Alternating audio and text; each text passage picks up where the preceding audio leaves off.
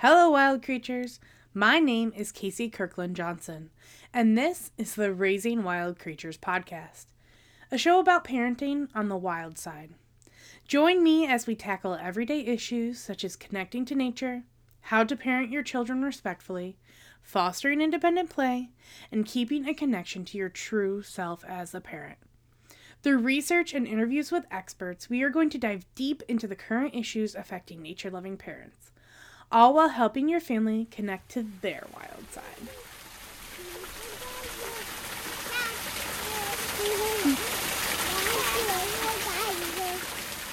Welcome to episode 2. I am so excited to be back here with you. My name is Casey Kirkland Johnson, and I am the founder and owner of the forest school called Creatures in the Wild in upstate New York. I am also a lone wolf mother of 3 feral children. As always, my goal here is to help you connect your family to their wild side. In this episode, we will be discussing the concept of connecting to the wild as parents first, both why and how we should do this before even approaching the subject with our children.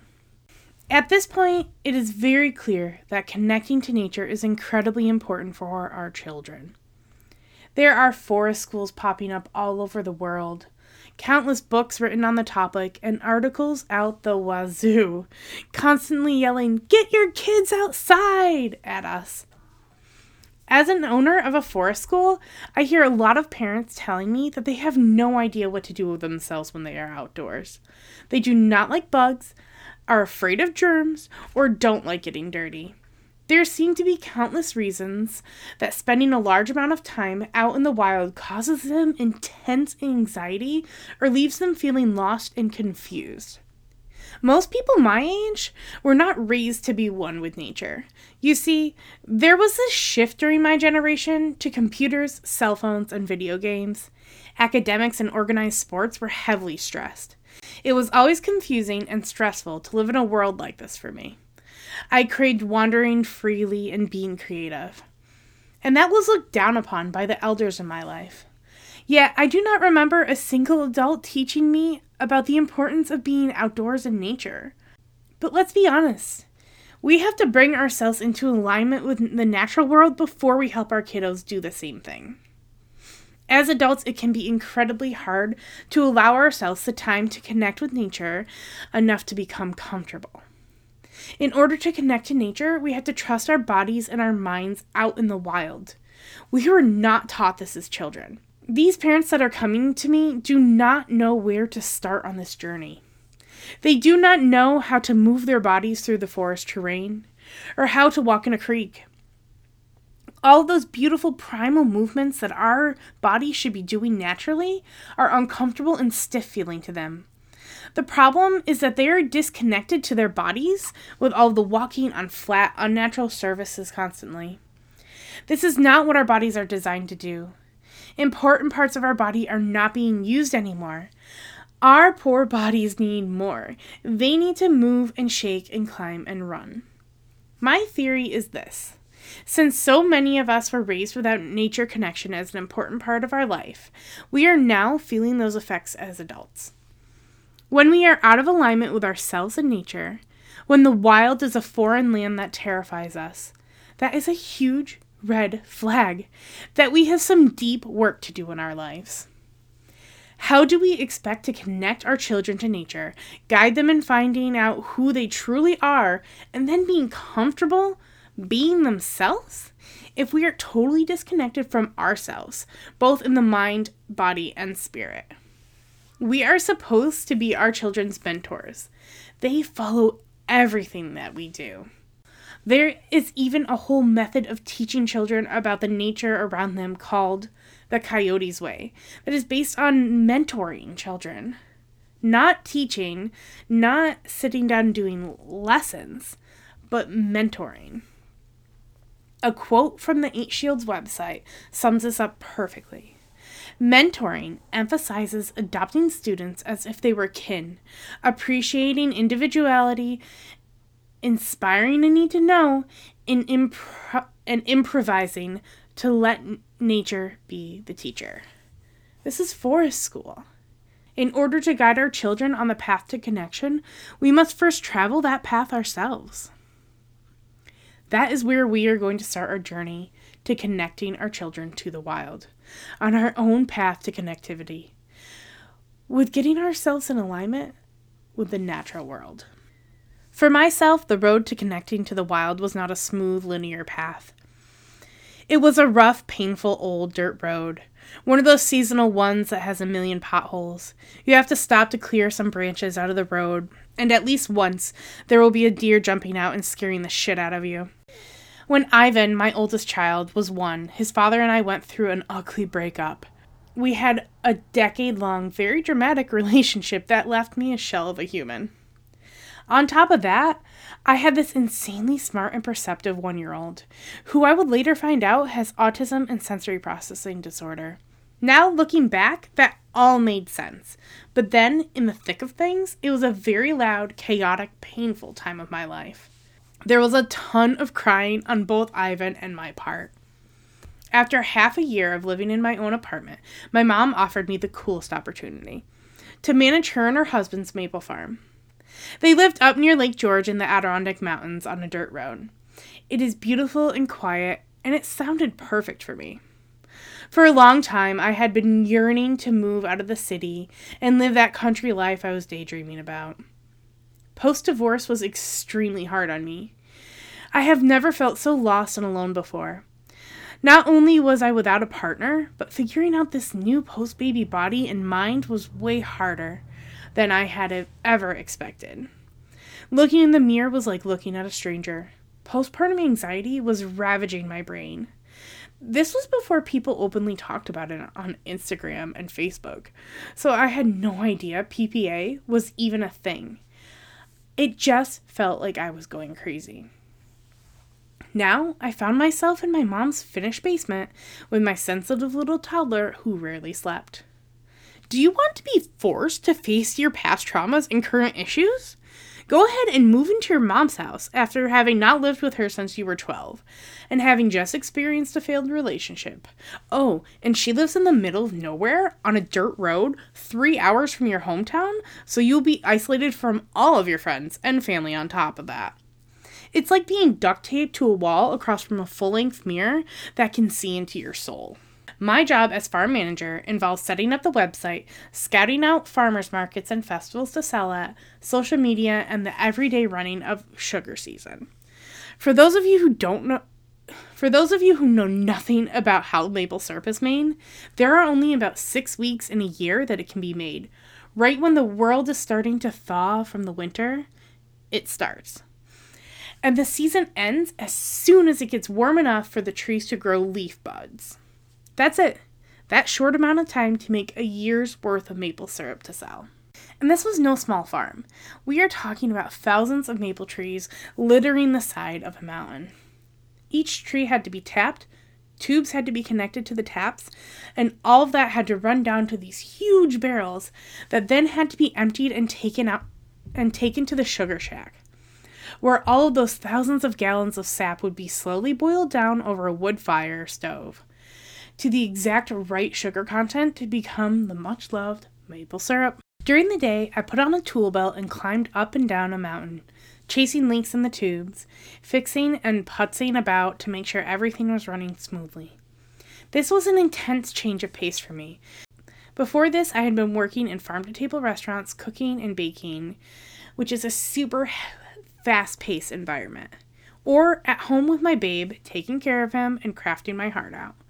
Now I was covered in dirt and tree bits, literally listening to trees all day. You could not listen to music or podcasts because the small hissing noise of the leaks would be missed. My body was moving in ways it hadn't since I was a kid. It was reawakening. When spring came, so did the baby chickens that Ivan and I raised in our own hands. To this day, they still chase my mother around when she goes to feed them, looking for love and head pats. As soon as the snow was gone from the yard, I took scrap wood and built a giant raised garden over the sand of the Adirondack yard. Ivan and I gathered plants and seeds and created a work of art Beans climbed trellises made of branches from the forest floor. Tomatoes grew like crazy and were admired by all the local farmers as the only ones in the area that year that did not get blight. Our hands were always dirty, our feet always bare, our skin turned a warm gold despite the huge amounts of sunscreen we slathered on. As time sped on, I got used to being in the quiet. Being out in the forest was reawakening my body. Growing food with my hands and sweat was growing my confidence in myself. At night, I waited tables at a local farm-to-table restaurant. During the day, my son and I explored the forest, ate all of the food, swam in the lakes, and worked farmers markets where he made friends of all of the vendors. That summer, I wore my son on my back as we made our way through the woods in search of his beloved Lorax. What I did not realize at this time was I was in the middle of reconnecting to the wild. Nature called me back to the forest. She put me back in my body. She tore me apart mentally and made me face my fears and childhood traumas. This was the most extreme version of getting back to the wild. Not everyone can drop their life and move to the forest to work with the earth. And it did not automatically solve my problems. What it did do was show me the start of that connection and what it could do for me. It showed me that when I was connected with the earth and the ebb and flow of the seasons, my body, mind, and spirit were at optimal health. To be honest, it was not until I sat down to write this that I realized what an important part of my life that spring and summer were. How transformative and how it would shape the rest of my life. While writing about connection to nature as a parent, it took me a moment to stop and think about what spot I was in when I became a parent. It reminded me, which in turn made me have a huge breakthrough. Before that time had felt like one of the worst seasons of my life. Even though I loved being in the forest and in the wild. Honestly, it was so miserable because I found myself alone and confronted with some hard truths about myself and how I had been living my life. Did it cause me to fix it all immediately and break out of those destructive habits? Not at all. It took years for me to build my life to what it is now. It took me going back to my old way of life to realize what I was missing. Being alone, being in the forest, being among those old, wise, strong maple trees made me look at my life. It helped me realize how small yet connected I was as a tiny human in this world. It got me out of my head and into my body. It saved my life. Now, how do we do this for you, my friends? Without sending you off to live in the forest by yourself. How do we connect ourselves to the wild? The way I see it, there are 3 key parts of our lives that have to be reconnected. The mind, body, and spirit. I'm going to go through them one by one and give a quick overview. Then, in later podcasts, we will be tackling each topic on its own. For our mind, we need to learn how to love ourselves first and foremost. We are going to have to slow down, sit with some trees, and let our true thoughts and feelings come to us. Learning to listen to your intuition is something that will come with time over this journey. But that starts with trusting yourself and having the confidence to believe in what our bodies and minds are telling us. Trusting your gut. I am so excited to take a whole episode and learn about what intuition even is. Also, since solid mental health is one of our goals here, next episode I'm going to sit down with a professional and discuss how to get started on this self-love journey. As a bonus, this week I will be posting my favorite way to meditate, which is an amazing way to get yourself to slow down and let your mind come to a rest. I'm even going to show you how to tap into that delicious earth energy through this grounding meditation. Make sure to check out the podcast feed for that, and I'm also going to post a video of it on YouTube. Now onto our body and how we are going to reconnect with this important part of our lives. A big part of this is going to be about movement. Dynamic, intense, primal movement is going to put ourselves back into our own bodies. I'm talking about spinal twists, binds, bends, vinyasa flows, squatting and climbing, movements that your body is not used to making during everyday life. Doing all of these outdoors is even more important. We are going to explore the benefits of it all in upcoming podcasts. For now, let's just remember how imperative varied movement is to us as a whole. The food that we eat is incredibly important as well. What we put in our body supplies our energy, it is stored in our fat, and it becomes the building blocks for our human body. If the food we consume is filled with chemicals, preservatives, and sugar, that is going to have a huge impact on our health. As a society, we are slowly shifting in the right direction when it comes to what we consume. Whole, unprocessed foods are the key. Eating seasonally, if possible, is even better to align us with what is going on in the natural cycle of seasons around us. There is a whole theory that we will be talking about that says what is available right around you is what you need. Nature is handing you what your body requires, is the basic principle. On top of the food we put into our bodies, we need to make sure that we are properly hydrated. This is one goal that I fail at almost every single day. Drinking enough water is hard. Our electrical systems do not function correctly when we are dehydrated, and unfortunately our bodies suffer when lacking water. Preaching to the choir here. Our bodies also need the correct amount of sleep and play. I cannot wait to dive into all of these topics. Every one of them is super interesting and vital to living a connected life. Then there is the nature immersion, and it's important sensory input. All these amazing benefits of going outside, walking over uneven ground, touching dirt and trees, taking the time to slow down and use all of your senses is so important. Our senses are made to be used. Those nerves and connections have to fire regularly for optimal health. Getting our bodies connected with nature and realigned is going to be a huge step in this journey. Now, reconnecting to your spirit, your soul, your intuition, the goddess, Mother Earth, Allah, whatever you call it in your life, this process is going to be different for every single human. For me, realigning and connecting with spirit means making sure I am listening to the universe and to my inner self. Because my belief is that there is an energy that exists in us in every single thing and flows through us all. For others, they could be going to church, meditating every morning, or reading self-help books. This is going to be a super interesting subject to talk about because every single human thinks of the word spirit in a different way. We have endless opportunities to expand our minds and learn from each other within this subject. The importance of connecting to nature as a parent is not often talked about. Mostly people are concentrating on talking about connecting the children to nature. And that is a crying shame to be ignoring all of the adults. The children, of course, are so important, but because they learn best through watching what we do, it's so important that we're going through this journey with them as well, even before them. I have been on this journey for almost a decade now, and I cannot wait to help you on your journey. If you are interested in the guided grounding meditation, please check out our bonus episode. It should be in your feed at the same time as this episode. I'm also going to be putting a video version up on YouTube and our Instagram in case you're more of a visual human, which I know I am, and it'll be funny, honestly, to watch me. Next episode, we will be talking to Amanda Burton about our relationships with ourselves and how that affects our everyday life.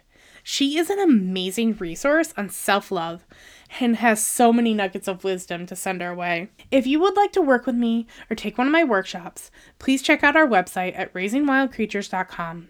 My online-based interactive workshop called Forest School Basics starts February 10th. Well, wild creatures, thank you for joining me on this adventure today. If you like today's podcast, please remember to subscribe via your favorite podcast app. You can find us on social media at Raising Wild Creatures. Also, it would mean the world to us if you left a review on iTunes.